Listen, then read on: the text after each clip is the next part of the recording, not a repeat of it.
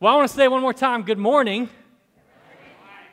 And it's good to be preaching with you today. Pastor Steve is back, and we thank you so much, and we covet your prayers over the last week as he was at the Mayo Clinic. He did get some good news, so we're looking forward. I'm going to let him share what he wants to share with y'all, but we're looking forward to having him back next week. And I want to thank our praise band and Dr. Mark Lindstrom for kind of for leading worship with us and preaching last week. Dr. Mark Lindstrom is our district superintendent, and I tuned in last week while I was on vacation. He did a great job. We're going to talk a little bit more about what he spoke on last week. We're going to kind of expound on that today. But I want to jump right in, because today I want us to wrestle with one of the most difficult, one of the most well-known, and maybe one of the most ignored stories of Christ that we read in the New Testament. If you have your Bibles, you can go ahead and turn with me to Mark 10. It'll be on the screen as well. And as I said, Dr. Mark Lindstrom last week in his sermon, he talked about the crucifixion of Christ. And he answered some questions for us. He answered the questions about the death of Christ. What did it do, and what did it give us? His first 2 points of that sermon were that through the crucifixion, Christ provided healing for broken relationships, both with God and with people. And now, today, I want us to ask ourselves the question of what's next while going backwards in the story of Jesus. In other words, if the death of Christ brought us healed relationships with God and healed relationships with people, then to learn what to do with that grace and what to do with these mended relationships, we must look at the life of Christ. So today, after seeing what Christ did for us on the cross, we're now going to look at what Christ told us to do in His life. Let's go to our scripture right now. We're going to be looking at Mark chapter 10, verses 17 through 31. And it says this: As Jesus started on His way, a man ran up to Him and fell on his knees before Him. "Good teacher," he asked, "what must I do to inherit eternal life?" "Why do you call me good?" Jesus answered. "No one is good except God alone. You know the commandments. You shall not murder. You shall not steal. You shall not give false testimony. You shall not defraud, and honor your father and mother." "Teacher," the man declared, "all of these I've kept since I was a boy." Verse 21, Jesus looked at him and loved him. I want you to underline that. Jesus looked at him and loved him. "One thing you lack," he said. "Go sell everything you have and give to the poor, and you will have treasure in heaven. Then come and follow me."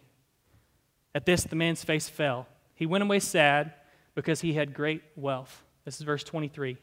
Jesus looked around and said to His disciples, "How hard it is for the rich to enter the kingdom of God." The disciples were amazed at His words, but Jesus said again, "Children," He calls them children, "how hard it is to enter the kingdom of God. It is easier for a camel to go through the eye of a needle than for someone who is rich to enter the kingdom of God." Verse 26, the disciples were even more amazed and said to each other, "Who then can be saved?" Jesus looked at them and said, "With man this is impossible, but not with God. All things are possible with God." Verse 28, then Peter spoke up, "We've left everything to follow you." 29, "Truly I tell you," Jesus said, "no one who has left home or brothers or sisters or mother or father or children or fields for me in the gospel will fail to receive 100 times as much in this present age. Homes, brothers, sisters, mothers, children, and fields, along with persecutions, and in the age to come, eternal life. But many who are first will be last, and the last will be first." Let's pray.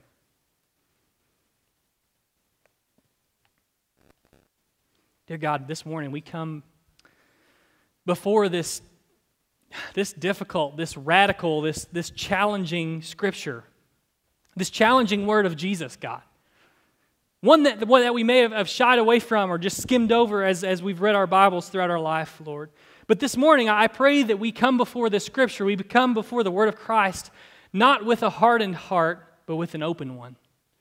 God, willing to learn, willing to open ourselves up to your grace, to your mercy, to allow ourselves to become more like Christ. And we ask these things in your name. Amen. Now, I am almost sure that all of us have at least heard of this story before. It's one of the most radical stories of Jesus that we see in the Gospels. Even if we didn't grow up in church, or if you're unfamiliar with some of the biblical stories, then you've probably at least heard this story referred to at some point in time in your life. It's a story that's included in 3 out of the 4 Gospel books. It's here in Mark, but it's also found in Matthew and in Luke. And what's interesting about the story and the way that it's told in the 3 different Gospels is that it's told nearly identically in each one. And that doesn't happen very often. Usually the authors would put a different spin on it, or they might tell the story a different way, they might have a different interpretation, but it's told nearly identically in each of the 3 Gospel books that it's written about. So it's clear when we study the life of Jesus that this is an important moment. It's a moment that should be communicated clearly as essential to who Christ was. But if this story is essential for us to know and to understand who Jesus was, then why, when we read it, do we kind of shy away from it? Do we get uncomfortable? We get a little nervous. We kind of go, I don't really know about it at that. How is it that we have somehow taken this clear call towards generosity, and instead we've twisted it to mean something different? Christ is clear here in Mark chapter 10, verses 17 through 21. There is a tension between discipleship and wealth that cannot be ignored. But Christians and preachers and pastors have circumvented this topic for centuries. Instead, we've decided to interpret so many different ways, saying that this call was only for this one man. It's just for him. Or it's only a calling that the very first disciples were called to live into. You may have even heard about the eye of the needle gate that was in Jerusalem that a camel couldn't fit through.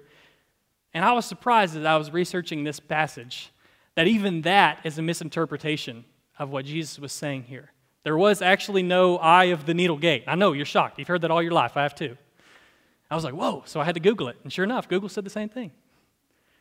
But what happened there was, with there really no eye of the needle gate, was instead they took this metaphor that Jesus said was an impossibility. He was talking about a literal camel and a literal eye of a needle, and instead changed it to something that was just extremely difficult, but not impossible. So this passage, as we look at it as this literal metaphor, should bring us to a better understanding of the debate of salvation, of faith, versus works. You've probably heard this. Christ makes it clear here in chapter 10, verses 17 through 31. And over again throughout Mark, throughout Luke, throughout Matthew, and even throughout John, Christ makes it clear that faith without works is no faith at all.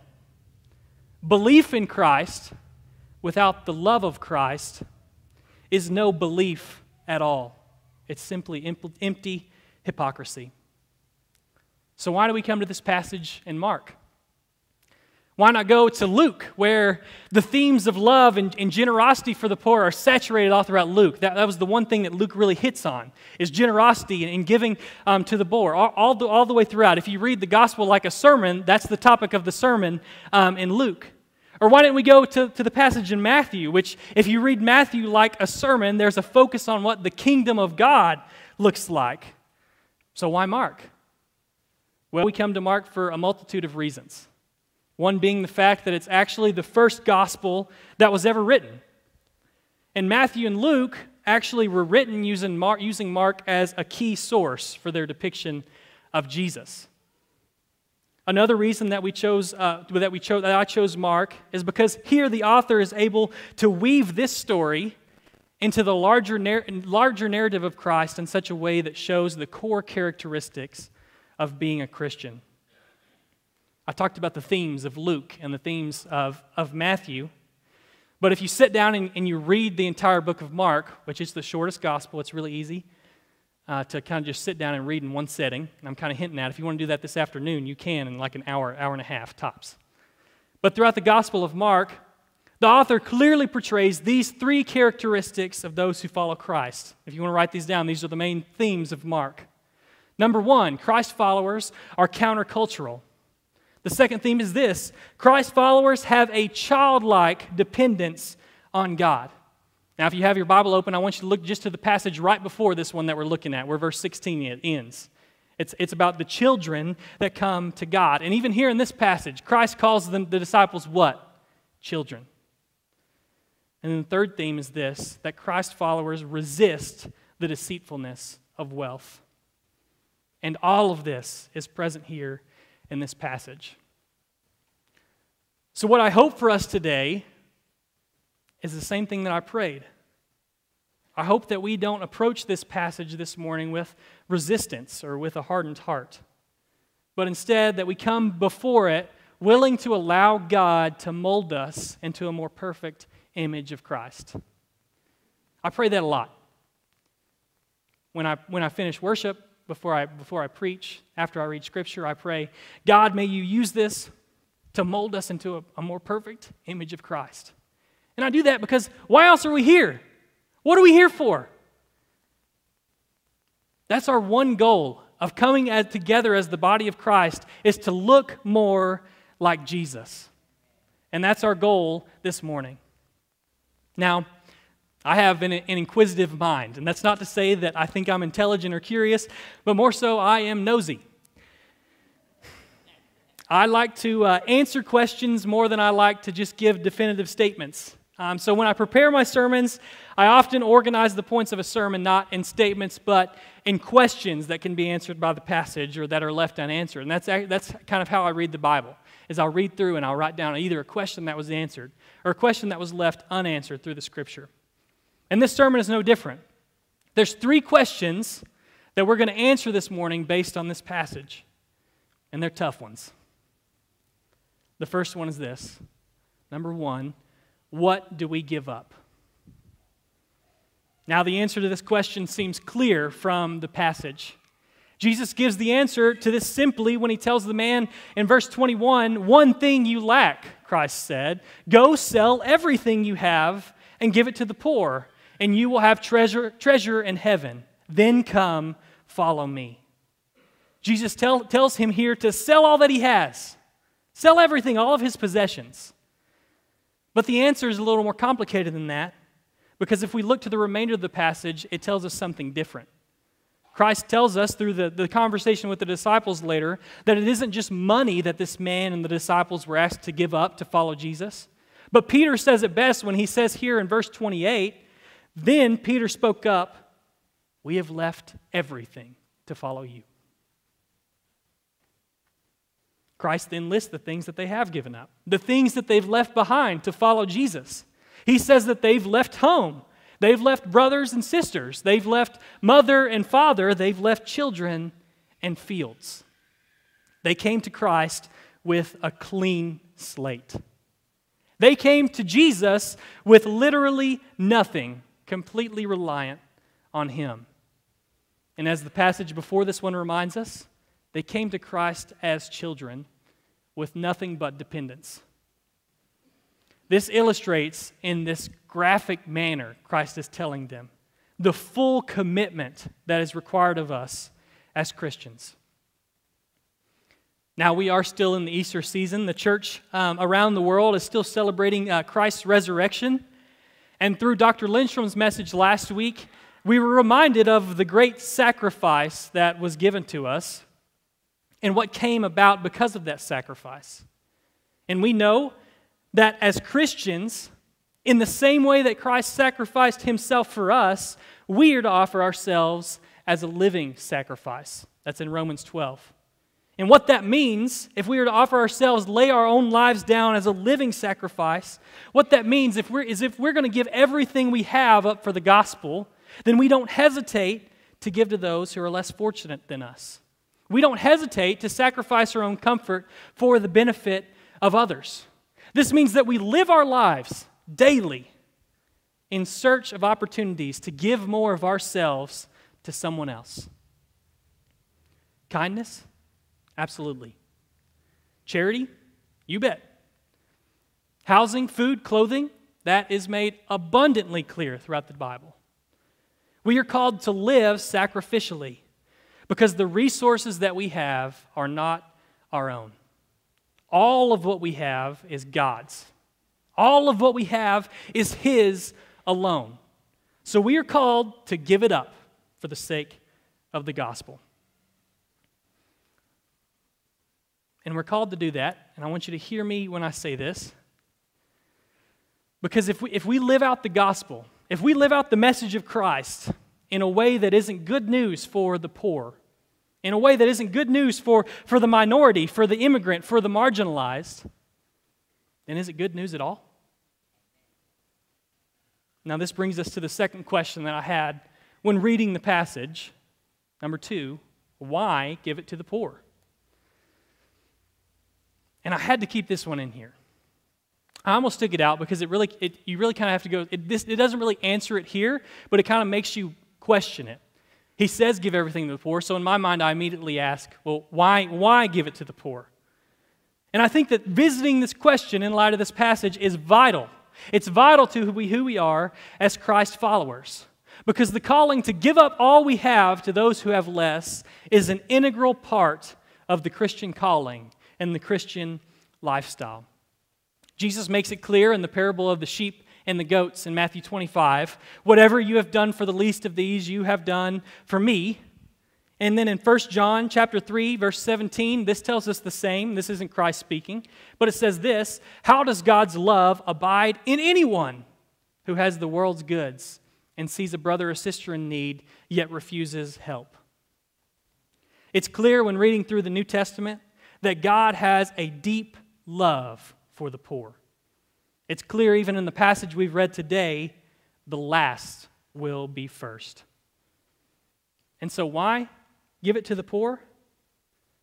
Because God puts the poor at the center of the gospel. Yet again, somehow we've shied away from this fact, or we've twisted it around. Instead of being countercultural and loving the poor no matter their circumstances, we have fallen into the trap of the prosperity gospel. We've let ourselves believe that God makes good things happen to good people and He lets bad things happen to bad people. So the poor, those that are experiencing poverty or drug addiction and sickness, are only made that way because of the decisions that they've made. We tell ourselves that they're in poverty due to laziness or ignorance or a lack of work ethic. But this is far from the truth, and it isn't how God viewed the poor, the sick, and the addicted either. When you read the Gospels, you see that Jesus spent His entire ministry serving those who had nothing. Never once do you read Christ telling someone to pull themselves up by their own bootstraps. Instead, He healed them, He gave them food to eat, and He spent more time with the poor and with sinners than He did with the wealthy and the righteous. That's because Jesus realized that the poor aren't in poverty because they're sinners. They're poor because they've been sinned against. They experience poverty because of the situations that they were born into, because they were born into a world that was designed to make the rich richer and the poor poorer. They were born into a society that puts value on skin color, on pedigree, and on social standing. We see others and we assume that they were afforded the same privileges that we were. Or we see obstacles that we ourselves overcame in our lives and we believe that we were able to do it on our own. But we overlook the ways that we were supported throughout it. Really, my friends, we were born in a world that is saturated with sin. And sadly, some are forced to bear the weight of that sin more than the rest of us.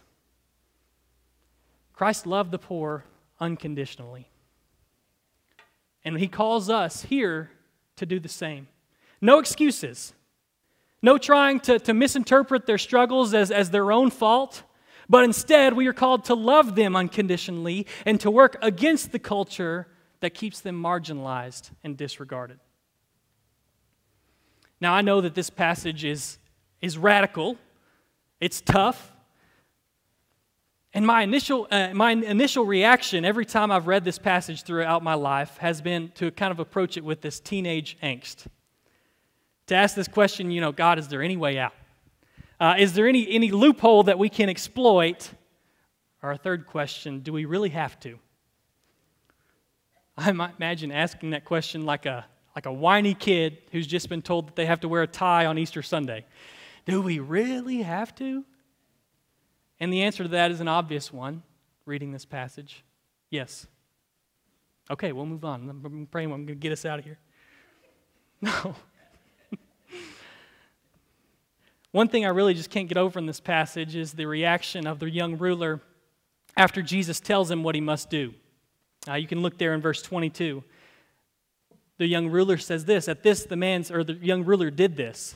At this, the man's face fell. He went away sad because he had great wealth. The man here immediately walks away. He doesn't ask a clarifying question. He doesn't object. He simply walks away. But Christ's statement later shows his true intent when he gave instruction to the man. It's this in verse 27. Jesus looked at the disciples and said, with man, this is impossible, but not with God. All things are impossible with God. Christ here knows that for the man to give up everything he owns is an impossibility by himself. To approach Christ with a full dependence on who Jesus is an impossibility by himself, by ourselves.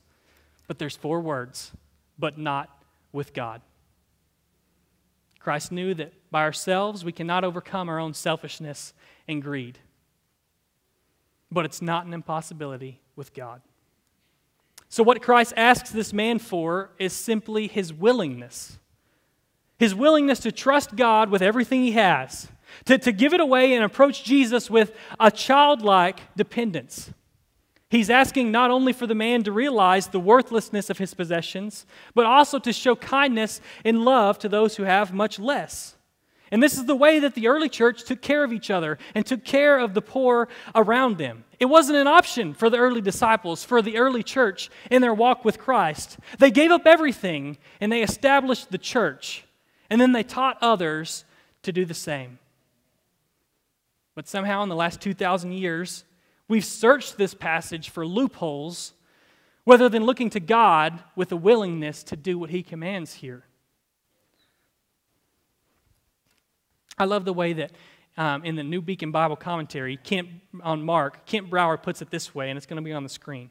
He said this, there is a nagging suspicion that those who are concerned about how to avoid selling all and giving the proceeds to the poor are precisely those for whom this challenge is most pertinent. This passage is clear. We cannot serve both God and something else. Our divided loyalties to money, to power, to sex, to possessions is not compatible with a love for God and a love for our neighbor. I got to tell you this morning, I'd be interested to see what Jesus' response to the man would have been if he would have just had a slightly different reaction. Maybe if he would have just looked at him funny instead of walking away. Because from what we see there in verse 27, Jesus knew that the man couldn't do what he had asked. But what if Christ, here in this passage, asked for a mile in the hope that the man would just give an inch? It was just the willingness that Christ was looking for. The willingness to remove this tension between wealth and discipleship. The willingness to get rid of everything in the way of his relationship with God. So why this passage? Why do we even go back to it? If it makes us feel uncomfortable, why do we read about it in church? That was a joke. None of y'all laughed.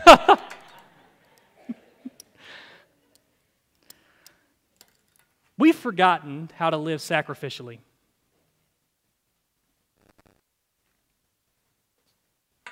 I spent a lot of time thinking about this sermon and grappling with this passage. And we all should. It's tough. And what I can't get over is the fact that I don't think I've lived a single day of my life the way that Christ has called us to live in this passage. It's clear that we are concerned only for ourselves. And me too. My hard work earned my money. They can't take away my rights, even if it infringes on the rights of someone else. And if they move in across the street, what's going to happen to my property value? I give a portion of my money to the church. Gallup, and I'm sure some of you have already seen it, some of you have texted me about it, a renowned company known for accurate polling and surveying, in the last couple weeks released a poll that they took over the last few years on church membership. And what they found in their poll is that from 2018 and 2020, this was pre-pandemic, when comparing those numbers to 2008 and 2010, in the last 10 years, those who consider themselves members of a church in America has decreased in every single age group and every single demographic. And for the first time, church membership dipped below 50% of the population in America. Now, this wasn't just because of those millennials. They found that church membership was down in every generation from 2010, including baby boomers and Generation X. It decreased for men and for women, for college graduates and non-college graduates, for married and unmarried, for Republicans, for independents, and for Democrats, for conservatives, for moderates, and for liberals. And it decreased for evangelicals, Protestants, and Catholics. And we could say that it's their fault. That responsibility for the secularization of America and the world lies at the feet of Washington, D.C., that it lies at the feet of New York City, of Chicago, and Las Vegas. Or we could examine ourselves. We could hold ourselves up to the example of Christ and realize that it's because of us. We've taken countercultural to mean that we hold the world to our own standards, that we critique and condemn. And what people see there is a group of people who claim to honor Christ but rarely acts like Him. Really, Christ called us to be countercultural, not by condemning the world, but by being a sacrificial example of love. So where there is greed surrounding us, we give up our wealth to the poor and the hungry. Where there is selfishness surrounding us, we put the rights and the well-being of others in front of our own. And when there is pride surrounding us, we look to only glorify the one who loves us so that we can love others.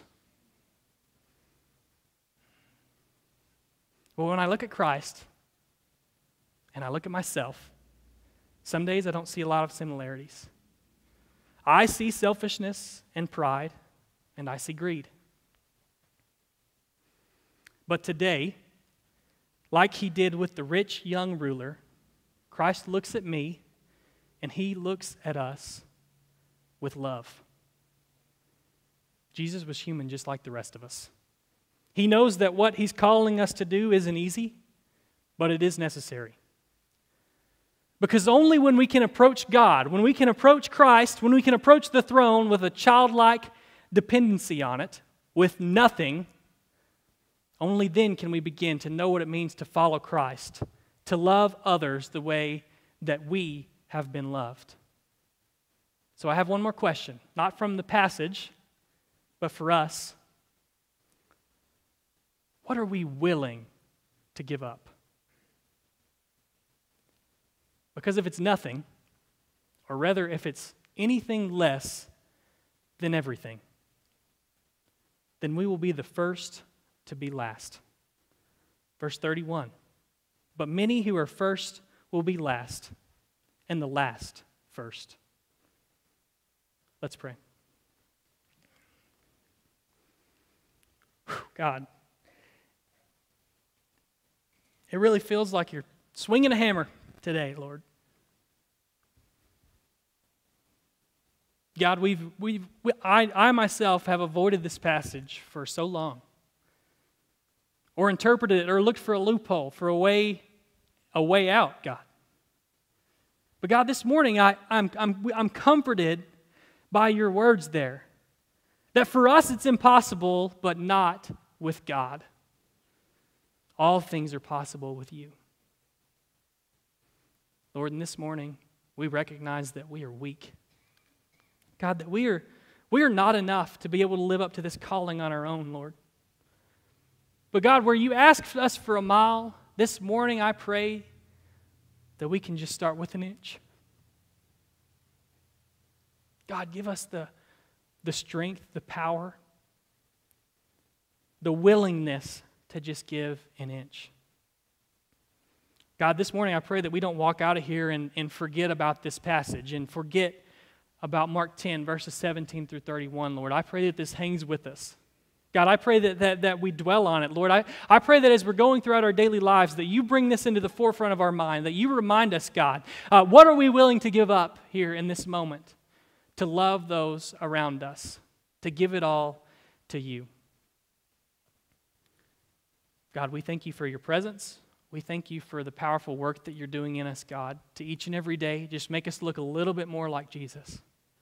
Just a little bit. We pray that you'll bring us back safely together here next week. We ask things in your name. Amen.